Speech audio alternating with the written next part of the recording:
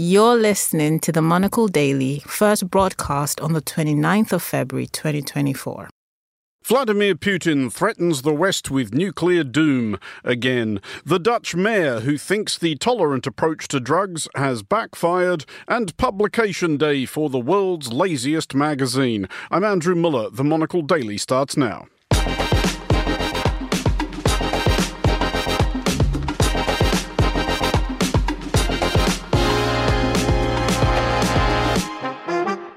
Hello and welcome to the Monocle Daily, coming to you from our studios here at Midori House in London. I'm Andrew Muller.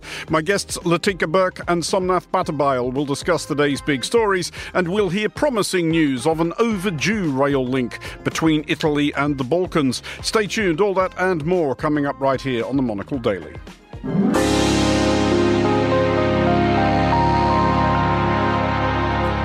This is the Monocle Daily. I'm Andrew Muller, and I am joined today by Latika Burke, journalist and geopolitics specialist, and by Somnath Bhattabayal, lecturer in media and development and international journalisms at SOAS. Hello to you both. Hello, hello. Hello. Somnath, you get to go first for two reasons. One is that you are the poor sap in the designated non-Australian chair at this show, which You're very kind. Which is always a trial. The other is that you have not only a book out, you bought me a copy, so Yes. you definitely get to plug it. Please go right ahead. This is Red River. It is a novel. Tell us more. So Red River has just been published in India. It should come out end of the year in the UK and the US. I'll be able to tell you more the next time I come on. I've just come back. You're going to milk the plug over successive appearances. over the next 6 months. Excellent, but good. I have just come back from a 6-city tour in India. And this book, much about it, is about the northeast of India, where I was born, and my school. And being a depressed child, I wrote quite ferociously about the school and what happened there, and the politics of the school, and the violence in the northeast of the 80s and 90s. But my school kind of gave me a homecoming. 900 full auditorium, bihu dancing, and mementos. So, it's just... Did you stand up on the stage and read out a long list of everybody who'd bullied you and ask, where are they now? I named and shamed them, and they were the ones garlanding me. Thankfully, I had ensured that the distributors did not have the book one day before. So I did that, and next day I flew out. Fantastic. Jaipur Literature Festival, the biggest in the world. Good Thursday reception. So no, it's been fun. But the book is about three friends growing up in very violent times, and about young love and romance. And hopefully, when it comes here, people will be able to read it. Red River, it's got everything by the sound of it. Latika, by astonishing coincidence, you have also been to India recently. Yes, Somnath was chasing me around India. We've established. Yes, Andrew, just got back on Tuesday from a 2.5-week trip, part holiday to celebrate my pre-40th, and a week in Delhi at the Raisina Dialogue, which was absolutely fascinating and chalk and cheese to the zeitgeist and the mood that exists in and pervades, I might say, in Europe. Just briefly on that, how so? India is a country that is optimistic. It is not giving any cares about what people say about it or think about it, and it is on the move and in a hurry. I think Europe held its Munich Security Forum the week prior to Raisina, depressed, economic growth is going nowhere, and they literally were walking around going, my goodness, 2024 could be the end of us all. And is there, by happy coincidence, anywhere on the internet where people could read more of your thoughts about India, What a plug. Well, now that you mention it, I have a wonderful Substack, if I do say so myself, and I've written down actually all my thoughts on my recent travels in India. It's the first time I've been back in 5 years, so a lot to digest and huge transformation. It's called Latika Takes, and you can see it at www.latikamburke.com. Well, we will start tonight's show proper in Russia, where President Vladimir Putin thereof has unleashed his annual State of the Nation address. To boil an epically turgid 2-hour whinge down to its essence, basically everybody is picking on poor little Russia for no reason at all. The world isn't fair, don't want to, don't have to, can't make me, etc. Putin did address recent remarks by a couple of European leaders, French President Emmanuel Macron, Estonian Prime Minister Kaja Kallas, that the dispatch of European troops to Ukraine could not be altogether ruled out. Putin threatened, not for the first time, consequences up to and including the thermonuclear immolation of civilization. Latika, was there anything really here we haven't heard before? He's sort of phoning these in at this point, isn't he? He is. We have heard these nuclear threats over and over again. Actually, William Alberk at the IISS has done some great work recently, actually going through what Russia's tactical nuclear doctrine is. And it is aimed at soberising the West. And he's made some very interesting comments analysing the state of play here, that actually if things get out of hand and Putin keeps going on this, what is called dosing, how many nuclear weapons you might use, the range, severity, etc., might ratchet up so out of control that he accidentally sparks a nuclear war should he ever go down this road. But I think the most interesting thing here is, what does China and India do in relation to this? Because China, particularly President Xi, has been very, very firm with Putin about these threats on nuclear. And quite publicly so. And very rare for him. And so I think Putin rattling the nuclear sabre, no, it's not new. But it does raise an uncomfortable pressure point for China at a sensitive time for China. And I might add the country I've just been in, India. Somnath, is everybody taking Putin's nuclear bluffing less seriously than they did 2 years ago? And I guess the subsidiary question there is, are they right to take his nuclear bluffing less seriously than they did 2 years ago? It's a difficult one. There are two. I think there are two sides to it. One, that Putin, perhaps, if you take his state of his address today seriously, he thinks that the West is a declining power. There's fragmentation in NATO. There is the bickering amongst politicians in the US. Help or the ammunition needed is not being provided to Ukraine, and he thinks he can outlast the West in this war. That is one side. Second is a bigger existential question, perhaps, which the film Oppenheimer presents, that, if one side gets weapons, the other side can get it too. And if that happens, if this is pushed, where does it end? And will the West let, this big question, should you let Ukraine be a collateral and turn your eyes away? And then that uncomfortable question, will it be enough? Will Russia do anything further? So all of these questions are put into that address. That, do you dare me? Do you really want to see? You don't know. Latika. I agree with you, Somnath, and I think this is two sides of the same coin here, Andrew, because what you have at surface level is people like us saying, oh, here he goes again, making another destruction of civilization threat. But on the other hand, think about it this way. We have not armed Ukraine to win this war. No. Deliberately so. And why? One of the answers to that is because there is a fear in some sections of Europe that pushing Putin up against a wall would lead him to put his finger on that nuclear button and say fire. And so, yes, I think on one hand we are laughing at these threats again. On the other hand, they do have some weight. And where it's really significant is whether we give Ukraine those arms to win or not. And so far, we're not. Well, just to follow that up, Latika, one area in which you can see that the threat is significant is that we have not, or that is we, by which I mean Europe and the Western world, have not sent uniformed troops to Ukraine. We've sent a lot of weapons, but over the last 2 years, we've seen the West gradually walking over self-imposed red lines, and this is one of the last remaining. Do you actually send troops? Because against, I guess, the threat of a precipitate nuclear reaction by Russia, there is the trouble that Europe and the United States have now invested so much in Ukraine that surely they cannot accept anything short of Ukrainian victory. Well, Olaf Scholz has made a set of what are really unfortunate comments in essentially billing that there are Western troops operating in Ukraine, and they've been operating long-range missiles and other particular technologies for Ukraine on behalf of Ukraine. Now, that alone could be seen as an escalation. Obviously, what Macron has been talking about this last week is a wider use of European troops in Ukraine. I don't particularly take that seriously. Macron has a long habit of making some interesting and creative thoughts at times, but also ones that kind of go pop and no one ever talks about them again. Obviously, people are reacting to this one because it's such a huge claim. Clearly, Europe's got to step up its game here. Regardless of what happens, whether it's boots on the ground, they are going to have to step up and defend themselves, because they're looking at the prospect of the United States withdrawing, whether or not that is Donald Trump in the White House this time next year. So the game is going to change. I don't necessarily think it leads to a military outcome in terms of European troops, but Europe is going to change, and I think it will. Just finally on this one, Somnath, a couple of things Putin pointedly did not mention. One was Alexei Navalny, which perhaps isn't that surprising. I think Putin is just very much hoping everybody forgets he ever existed. But he very much did not mention Transnistria, the puppet parliament of which convened this farcical ritual earlier this week in which they begged Russia to come and rescue them from beneath the iron boot heel of Moldova.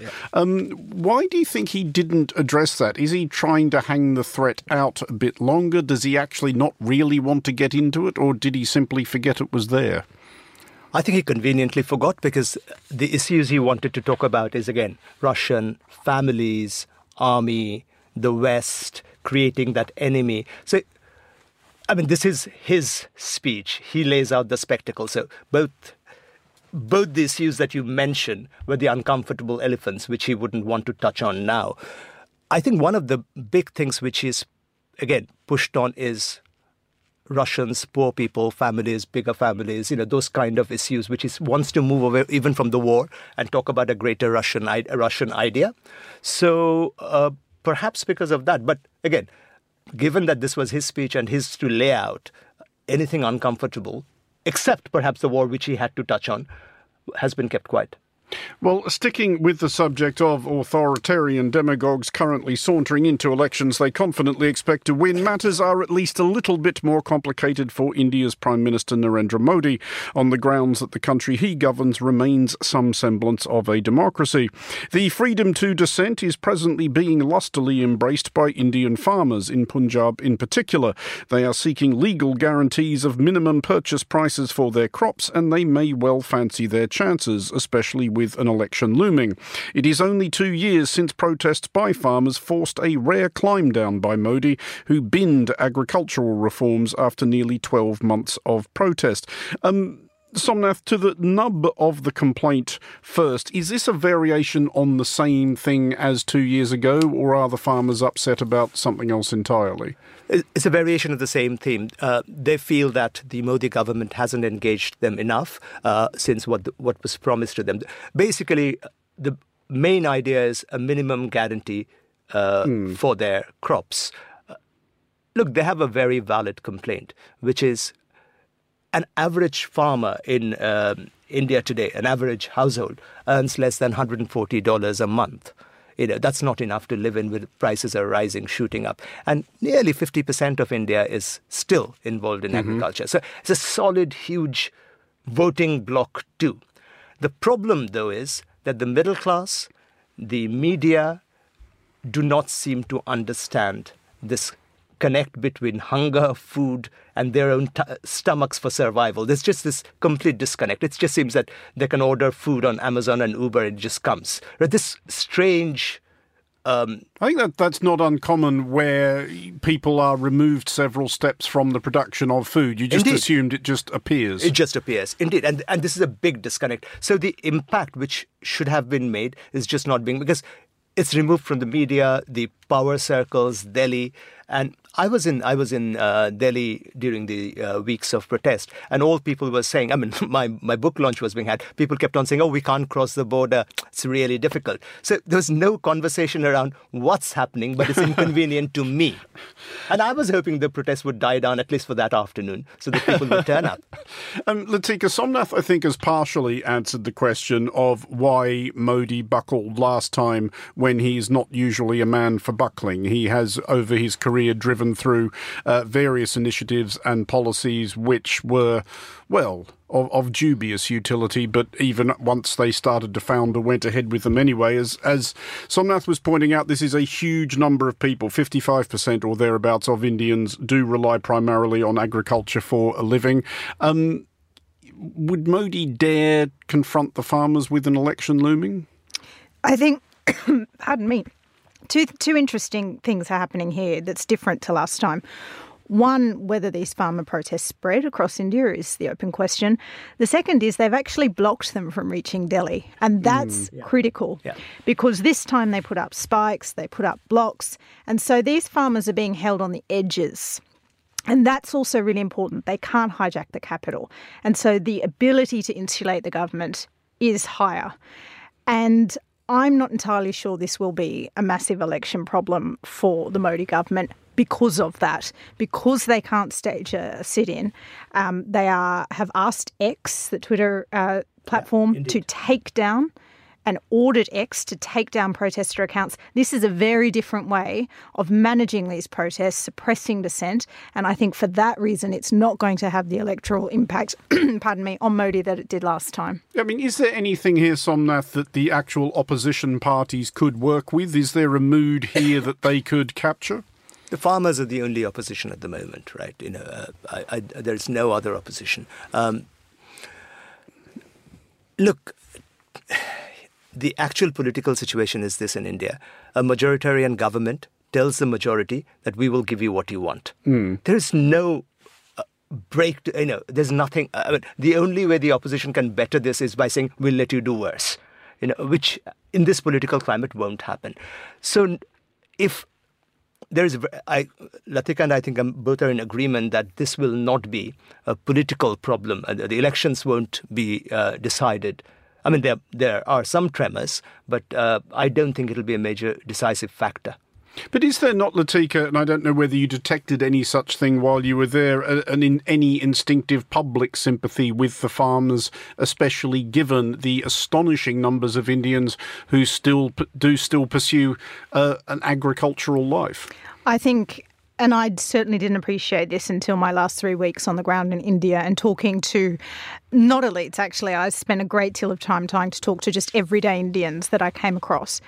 And a couple of things are very different. One, I mean, Modi is a messiah in India. It's really, really hard to convey just how loved, adored, almost cult-like status it is.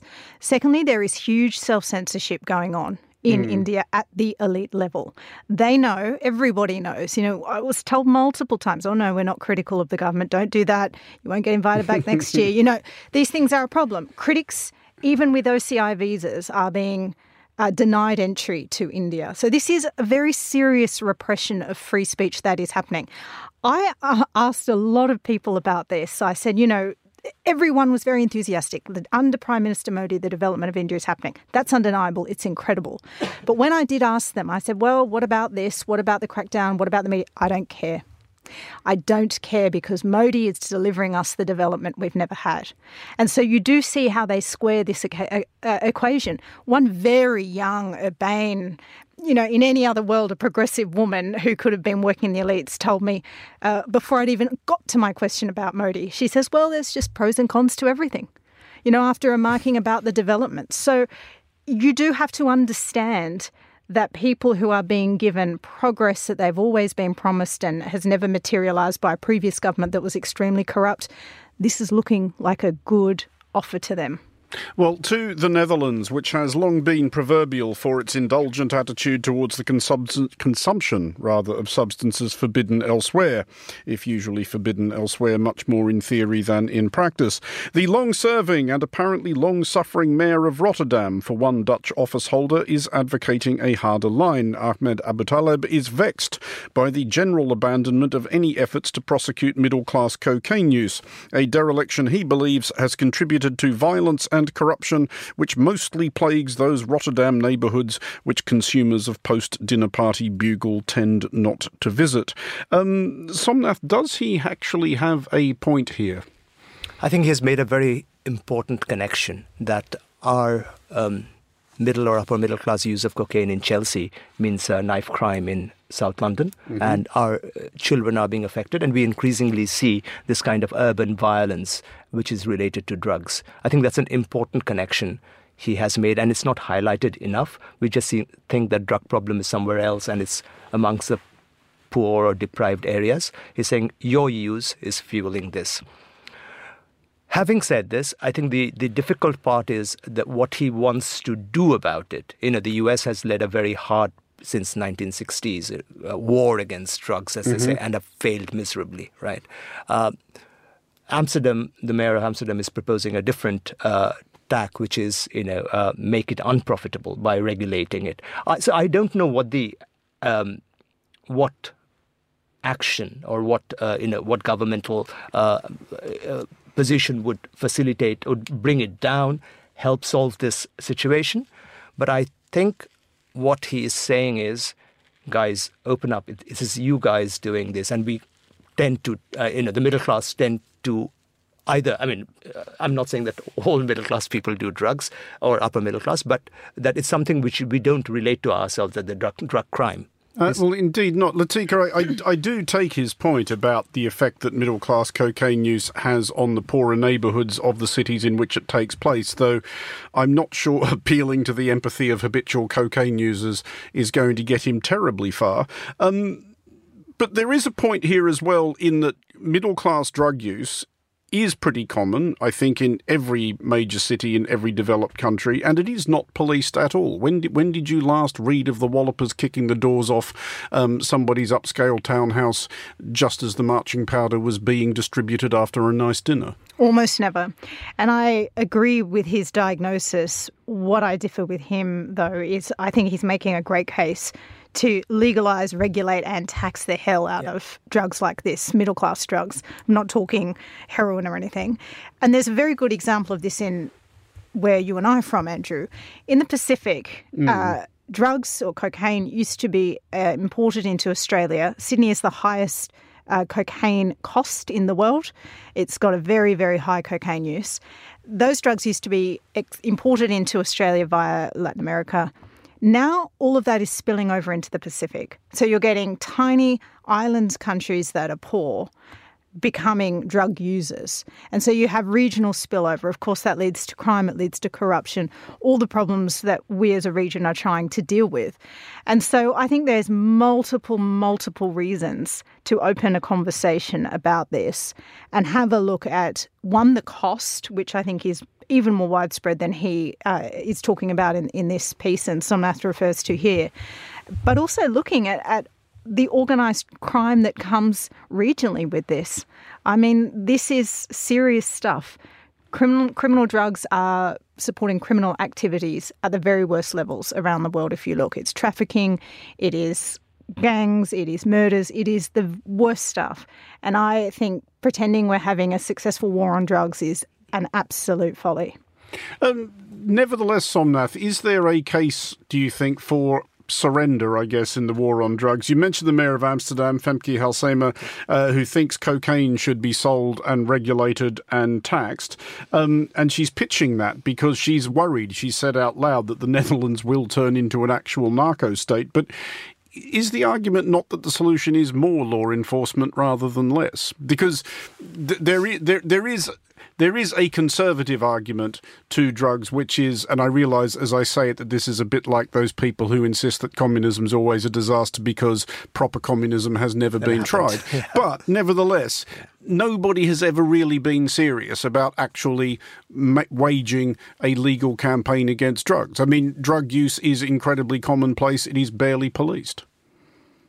Gosh. This question has been plaguing politicians around the world. I don't know. You've got a couple of minutes. How hard can it be? Again, I don't know how to answer this in the sense that millions of dollars have been spent actually on policing. Waging the war against, especially in the US. Latin America has been ravaged because of this. So how do you wage a war which is so internal? I think saying war is the wrong. War implies nation states. This is in a completely different zone. No, you've really got me, Andrew. This question has plagued so many. 2 minutes, just solve this problem. No, I don't know. I really don't know. Nor am I the kind of libertarian who says, let it flow free. It's a kind of, there's a huge immediate risk to it at least. But that kind of aggressive war, as you say, has not worked for many decades. So historically, if you look at it, it's failed. So I don't know. Latika, you might have a better answer. If we could police it and I could see a formula that would meaningfully reduce it, I'd be all up for that. But yes. I don't think one exists. Just finally, though, Latika, to go back to something you were saying earlier, where are you on the slippery slope argument? Because if you go as far as saying, OK, fine, you can buy cocaine over the counter, we will regulate it and tax it, but we will legalise cocaine. If you're going to legalise that, what is there still an argument for criminalising?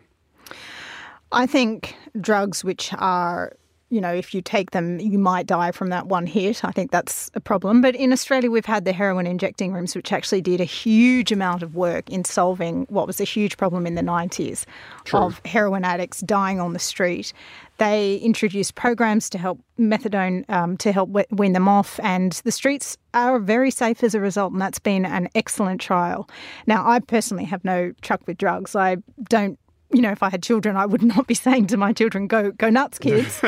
I think they're very dangerous. And one of the problems I see from the way it's currently enforced is that if young kids are taking drugs at festivals and they get into serious trouble, one of the problems that prohibits them, and you hear this a lot in cases where they die, is that they didn't want to tell anyone. Mm-hmm. And I think if these were regulated and there's a problem, ideally they wouldn't be because they're not filled with disgusting substances that will kill you. But people could go to ambulances very quickly and say, this is what we took. Here's where we got it. Can you help us? Can we save this life? I also think there is a bit of an argument for something that you get over the counter at a chemist or something is really not that sexy and really not that wild and really not that fun. So, if you want to try that over alcohol, I do think there's a bit of a case, and I think we do need to be a bit honest that we've lost the debate on it. Moving along to something entirely more trivial. Today is February 29th, so a happy 25th birthday to any listeners born in 1924. February 29th also marks the observance of a splendidly French journalistic tradition. It is publication day for the satirical magazine La Bougie du Sapeur. Its launch issue appeared on February 29th, 1980, and issue 12 should be on French newsstands today. The journal has managed to make a virtue of its scarcity. The gang of friends who founded the quadrennial for a lark claimed to shift 200,000 issues at €4.90 a go.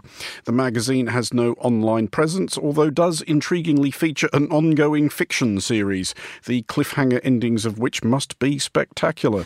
I will ask you, first of all, Latika, as somebody who came up on the absolutely merciless deadlines of daily newspapers, Are you a fan of like a 4-year lead time? Absolutely. Sign me up. Anyone that wants to pay me to work once every 4 years, I am here for you. I'm your girl.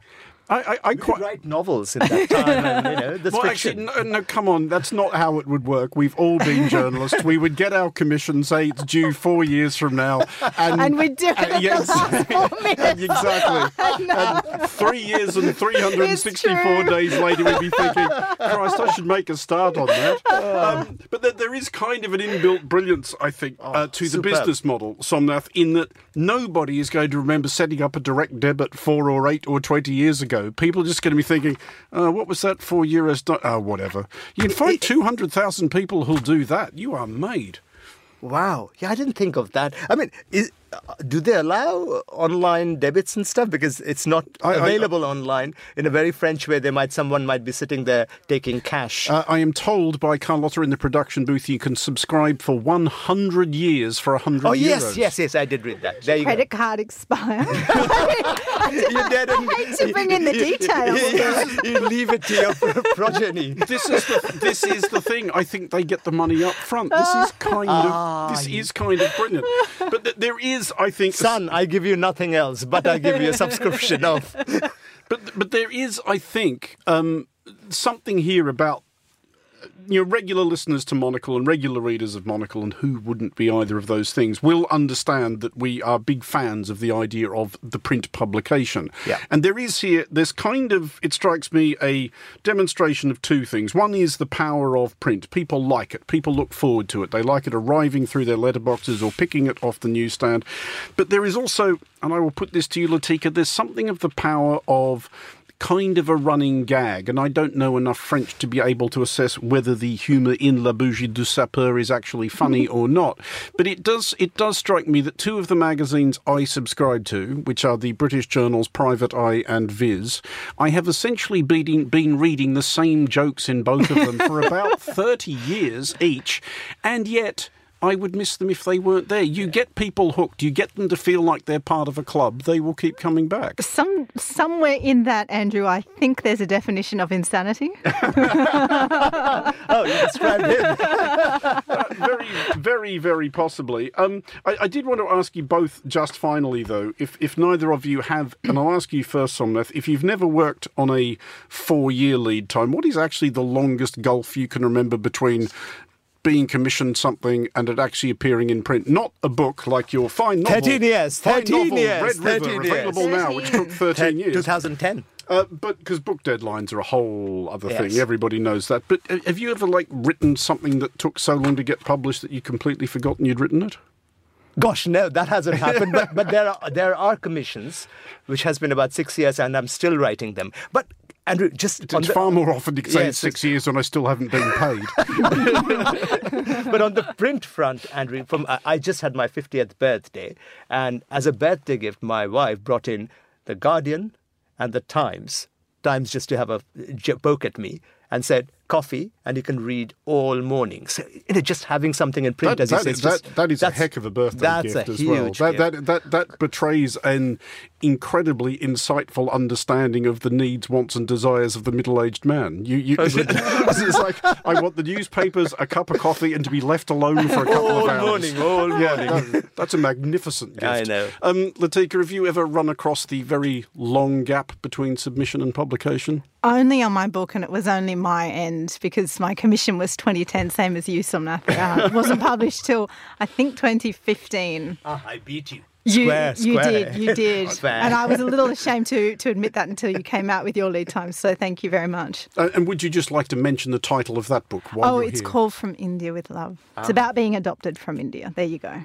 In all good stores. Latika Burke and Somnath Bhattabayal, thank you both for joining us. Finally today, the National Railways of Italy and Slovenia have announced plans for a high-speed link between the two countries. The line from Milan to Ljubljana could be up and running as early as June. But Monocle's man in the region, Guy Delorne, is all too aware that trains in the region remain a long way from the long-promised destination of friction-free travel.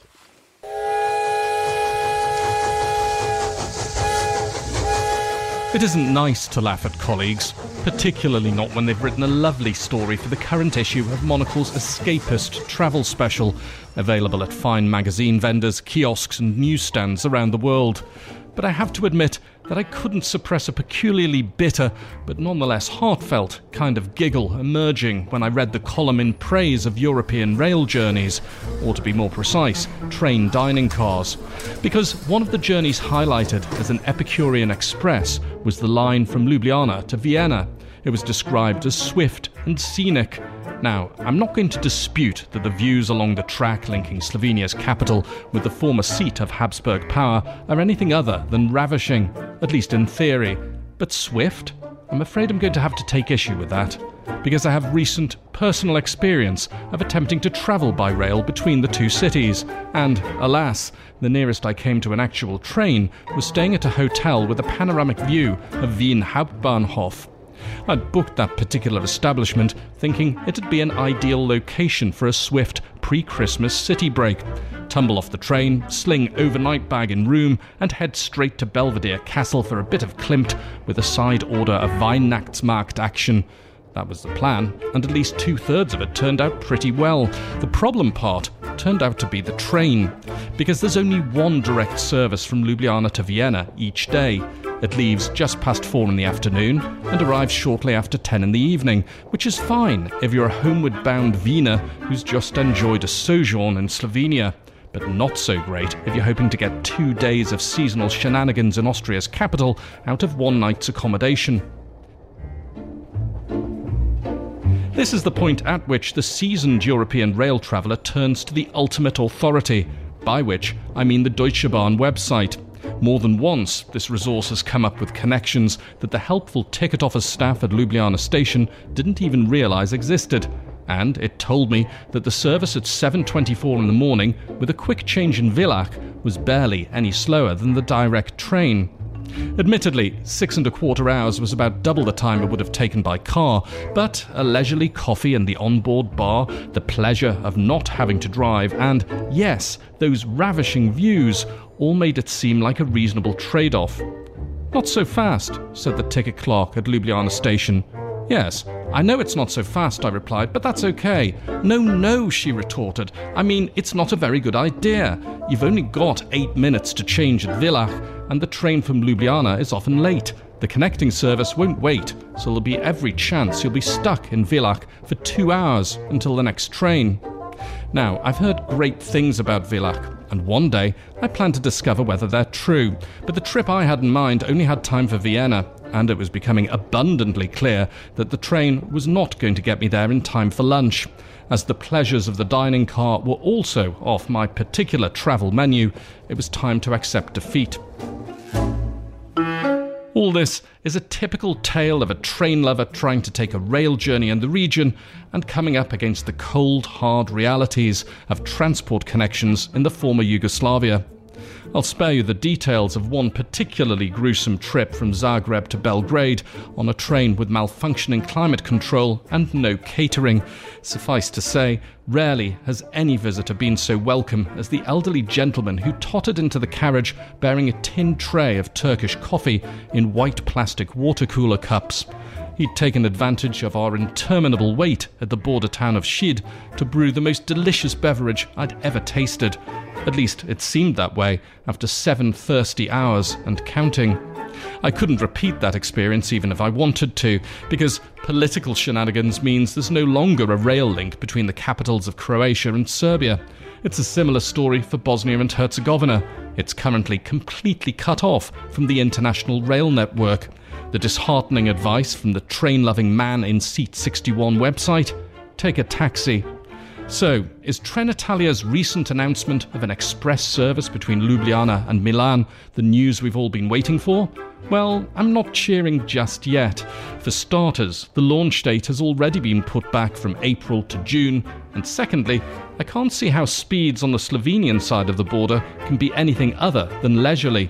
Put it this way, for a day trip to Venice Carnival earlier this month, I took a shared electric car as far as Trieste Airport, then an Italian train the rest of the way. Total journey time under 3 hours. It would have taken more than double that if I'd taken the train from Ljubljana. Perhaps the best we can hope for is that seeing Freccia Rossa high-speed services trundling along Slovenian tracks will shame the countries of the former Yugoslavia into getting their railway act together, or, at the very least, offering decent dining cars so we can make a virtue of slow travel. For Monocle, in Ljubljana, I'm Guy Delaunay. Thank you, Guy. And that is all for this edition of The Daily. Thanks to our panellists today, Latika Burke and Somnath Bhattabai. Today's show was produced by Carlotta Rebello and researched by Neoma Ekwe. Our sound engineer was Lily Austin, with editing assistance by Steph Chungu. I'm Andrew Muller here in London. The Daily is back at the same time tomorrow. Thanks for listening.